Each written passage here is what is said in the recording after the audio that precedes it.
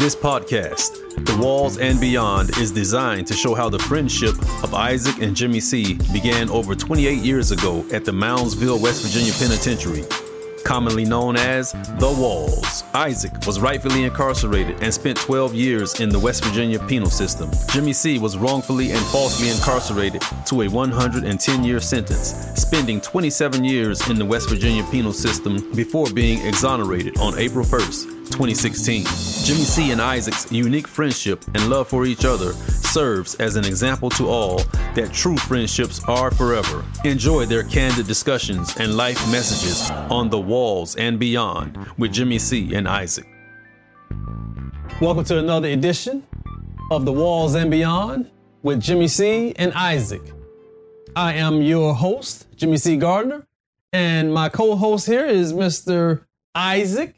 Yes. My friend and brother. Yes. And we welcome you all to another fine episode. This is episode 7. And in episode 7, we're going to be speaking about mindfulness and awareness. You know, and some of the times we had to actually go through mindfulness and awareness on the inside. And as you know, in this podcast, we give it to you raw. We give it to you as it was made. Yes. You know, ain't no filters or any types of cutting back. Ain't no chase. You know, we're giving it to you raw. And I'm honored to be able to do that with my brother and friend here, Isaac. And just gonna jump right on in there. Let's do it. So Isaac, just tell me. You know, I mean, it's a lot of times on the inside. You know, we had the brotherhood. Mm-hmm. We had the brotherhood, and we all kind of, you know, watched over each other, covered each other's backs. You know, when was a time that you had to, you know, be mindful of a circumstance or a situation on the inside, you know, and go back and kind of, if you would, think about a time and share that with us. And I'm gonna come back after you and share sometimes I had to be mindful of what was happening around me and within. Yeah, good question. I think a few things are going to occur that happened to me, but one of them stands out as I was on lockup for 2.5 years, and this guy, white guy, was very, you know, acting belligerent and racist and stuff like that, and he started calling me the N-word and really getting outside of his character. The character was gone. And I know I'm in a hole, punitive segregation or lockup, and I had my case in the court. And I knew that if I go at this guy, that my case will be gone, thrown in the trash. What do you mean by that? Well, let's put it this way. My case in the court, I'm held in segregation for 2.5 years. And I didn't do anything to be held there.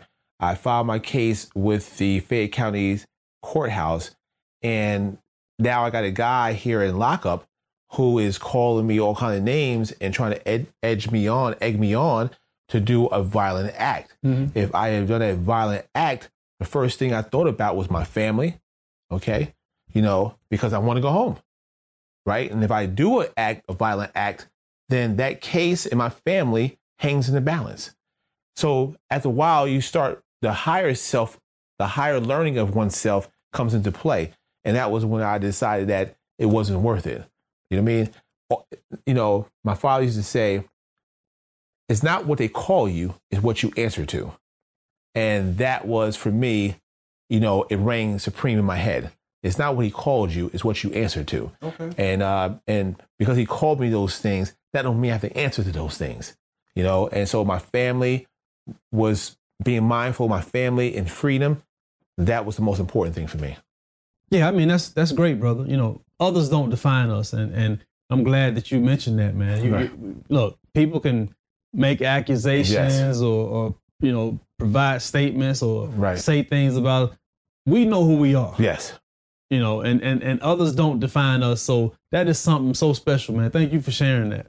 No worries, yeah. Bro. No worries. And with me, you know, I tell you like this, there were numerous times that I had to think about others before I reacted. And I always go back to the residential substance abuse and treatment program that I entered into really, I went in there just to get a single cell. And I got the most important gift in life out of that situation. I finally heard others and how others viewed me and thought about me. And I gave it validity. For the first time, I gave it validity. But I learned that in the RSAT, Residential Substance Abuse and Treatment Program. But my thing was, think before you act or react. And I had to think about times when I know I was on the brink of getting into a physical altercation with a number of individuals. But I had to think, what will this cause? First off, will it cause me to be away from my family longer? Yeah. Will it cause me any type of difficult or harm or any type of disadvantage while I'm in the institution? Yes. I go to lockup. I can't call my mom and dad. I can't call my mom. I can't get my family on the phone. I can't have visits. I can't go to the law library, which was so important to me. I won't be able to go and look up my cases and do things for myself. I have to depend on the law library staff to look up cases for me, to file this, to do that. And I don't want to do that because most of the time that doesn't end up well. And the most important thing was the brothers on the inside. If I react to a negative situation, and if I react to that negatively, that can involve others, meaning my brothers, becoming subjected to maybe some type of or form of physical violence. If I get into something, I know my brothers are going to go. That's right. That's without a point. That's without a doubt. They're going to go. So before I go, I always considered others. I don't want my brothers to be in any harm or danger. I want them to go home as quick as possible, as well as I want to go home as quick as possible. So I had to use my mind, and I had to be aware that if I got into this fight, it can get bad. If I engaged into this argument with this person and it got physical, it can be really, really bad, because I have brothers around me that will go. And I know this. Mm-hmm. So I would go to the cell and offer prayers and cry.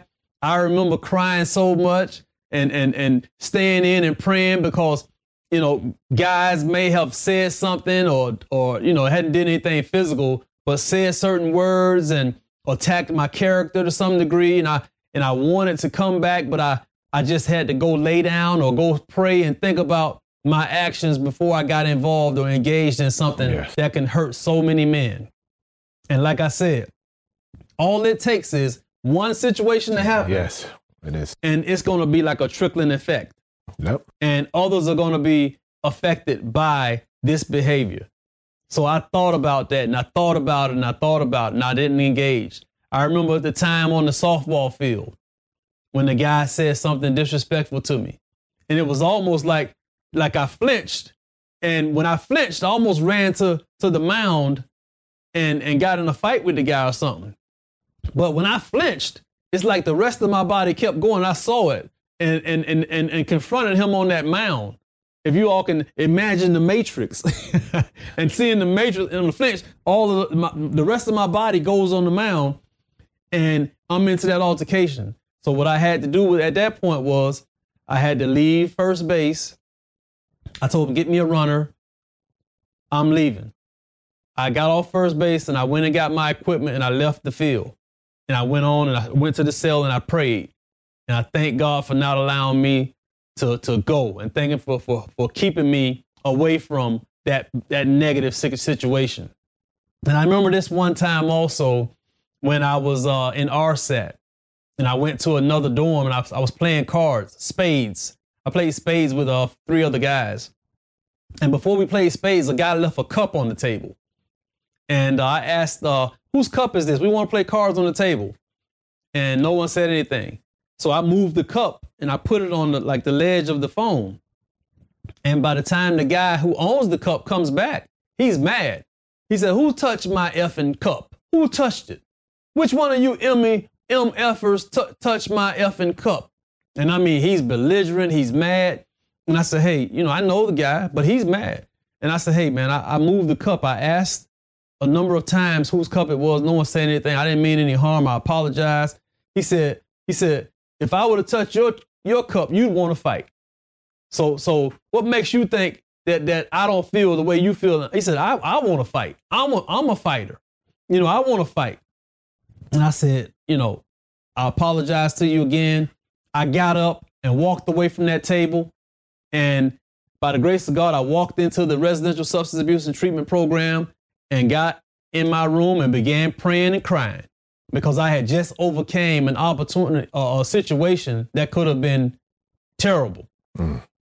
And the old me would have probably reacted on that. Mm-hmm. But as time went on with me being in this institution, I gained mindfulness. I gained emotional intelligence. I placed myself in a position to think before I react. I gained self-restraint. I always place my family and loved ones and my brothers into the equation. Yes. And I continue to do that today.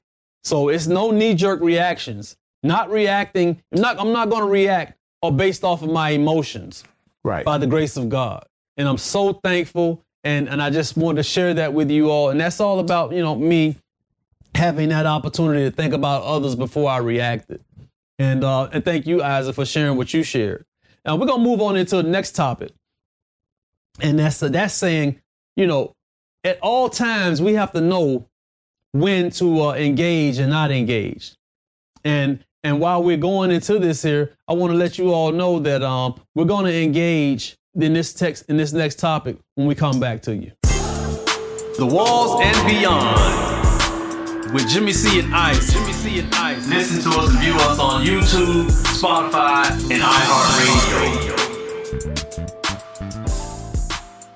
We're about to engage now in our final topic, dealing with when or when not to engage. And it's very important. I can sit here and tell you all, you should never engage in any type of violent affair or offense. That's just not realistic from the inside perspective. There are some times when you have to defend yourself, and that's the time to engage. But, other times when you're able to walk away, if that opportunity presents itself, walk away, because not only you are engaging in a physical conflict or physical fight. There may be others around you that are your brothers, others around you that have care and concern about you that may get involved. And next thing you know, there are a lot of people hurt. So that's something to think about. Isaac, what would you like to add onto that? Something simple. You drop a rock in the water, it'll have a ripple effect. And that decision that you make will have a ripple effect and it affect others. So make the correct decision. Haste makes waste. And just because the situation is dire does not mean you have to act in that regard. You know what I mean? You always speak about, Jimmy, about emotional intelligence and knowing when and when not to, and we conveying this to our audience. It's important that, we deal with these issues as they come, but knowing that going in with preventive skills, helpful skills, we will overcome in the long run. No doubt. And you mentioned emotional intelligence. Emotional intelligence is something, I'm fortunate enough to speak on today. Our whole class is on emotional intelligence. And it's a blessing. But having the understanding of emotional intelligence, being able to understand that, you have to have self-management, relationship management, having an awareness of your surroundings, man. So in society, having an awareness of your actions and who you are, and being emotionally intelligent and emotionally equipped to deal with situations, it means everything. It's life and death. And on the inside, while we were inside, of course, there came about a lot of times when emotional intelligence wasn't applied. Right. But I'm sitting here today telling you all that's where I learned my emotional intelligence, from being inside and going through various encounters. I can recall, I'm gonna share one instance with you where I was on the basketball court. I went to the basketball court and I would get a little irate at times. You remember Isaac? No, yes, I do. So Vividly. there were times I had to just put tape over my mouth and go on the court so I wouldn't try to say nothing. I get a bit irate on the court. Mm-hmm. But I had to apply emotional intelligence to that basketball court. People would say, man, you need to stay away from the basketball court, man, because you go hard. And I said, you know what? In order for me to conquer that beast from the court, I have to go back to that court and confront it. Confrontation and emotional intelligence. So I would confront that beast on the court. And as I confronted it by putting tape on my mouth and doing things of that sort, I eventually conquered the beast. But I had to make that confrontation decision. Isaac, give me a little something, man. Share with the people a little something, man. We got a little time. Man. Okay. You speak about, basketball court, and yes, and duct tape was probably your best friend, because you will go off and in a quick minute, you know what I mean. In one instance, we were playing a game and we were playing on the clock and had a couple of whistles, guys, referees, and we were losing by 15 or 20, and he was irate. I mean, let me tell you something. We were trying to get duct tape, masking tape, any tape was in the house to try to get him to be quiet. He was like, Isaac, I ain't trying to lose this game. Bleep, bleep, bleep, bleep, bleep. I don't give a damn. And I'm already sucking wind already, okay? I'm breathing ether, you know what I mean? And he has this thing of a ferocity where he don't want to lose. So I'm holding my shorts. He's going off, you know what I mean? Look like Bob Knight on the basketball court, okay? And he says, Isaac, I say, okay. I don't care. We ain't trying to lose this game. And the other side was talking, trash to us. And the long story short, you know what I mean? As we were chipping away at the score, you know what I mean? It was like the doctor came back and the high left, okay? He was more pleasant to be around, you know what I mean? He came around, he tapped me on the back. Good job, you know what I mean? I wasn't trying to lose this game. You know what I mean? But let me tell you something. Masking tape, scotch tape, duct tape had nothing on you. Yeah, all right, whatever. Let me say this to you. Sometimes he can, stretch things a little bit. No, yeah. So I'm gonna try to stretch that tape. Yeah, you know what I mean? I'm gonna keep it in context. Yeah. And I'm gonna just say that, hey, emotional intelligence is something that we apply today. Yes. And we're thankful for the experiences in the past. And as you see me wearing this Georgia Innocence Project shirt today, I'm thankful to be in the position to be on the board of the Innocence Project, the Georgia Innocence Project, and to be able to have that emotional intelligence to give back and encounter individuals that are coming home after false incarceration and be able to provide, good conversation and provide resources and do things of that sort. And that's what I want to say, be able to say, hey, I want to do good for society versus bad for society. And that's where I'm at today. And man, we can go on and on. But I tell you, it's been a honor and a pleasure to be able to sit here and address you all today with my brother Isaac. Yes. And I tell you, it's just been so wonderful, man. And we are, I'm Jimmy C, and this is Isaac, and we are the host and co-host of The Walls and Beyond, and it has been a pleasure. Yes. I want to ask you all to please continue to subscribe to this podcast, like and share. Please continue to follow us. Yes. You can go listen to us at YouTube, iHeart, or Spotify. Just please continue to engage with us and stay with us throughout this journey. And we're gonna bring content to you that's gonna be thought-provoking, informative, and we just look forward to having you just join in and stay with this ride. Thank you all for this episode 7 of The Walls and Beyond with Jimmy C and Isaac. Thank you. The Walls and Beyond with Jimmy C and Isaac. Listen to us and view us on YouTube, Spotify, and iHeartRadio.